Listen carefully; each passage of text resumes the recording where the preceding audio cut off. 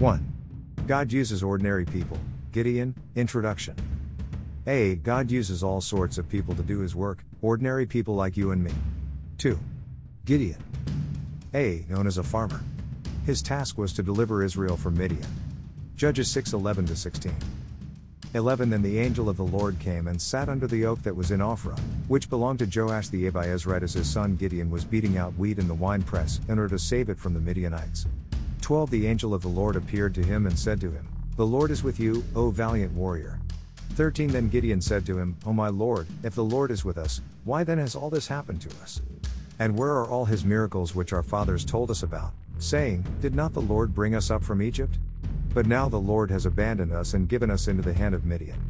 14 The Lord looked at him and said, "Go in this your strength and deliver Israel from the hand of Midian. Have I not sent you?" 15 He said to him, "O Lord, how shall I deliver Israel? Behold, my family is the least in Manasseh, and I am the youngest in my father's house." 16 But the Lord said to him, "Surely I will be with you, and you shall defeat Midian as one man."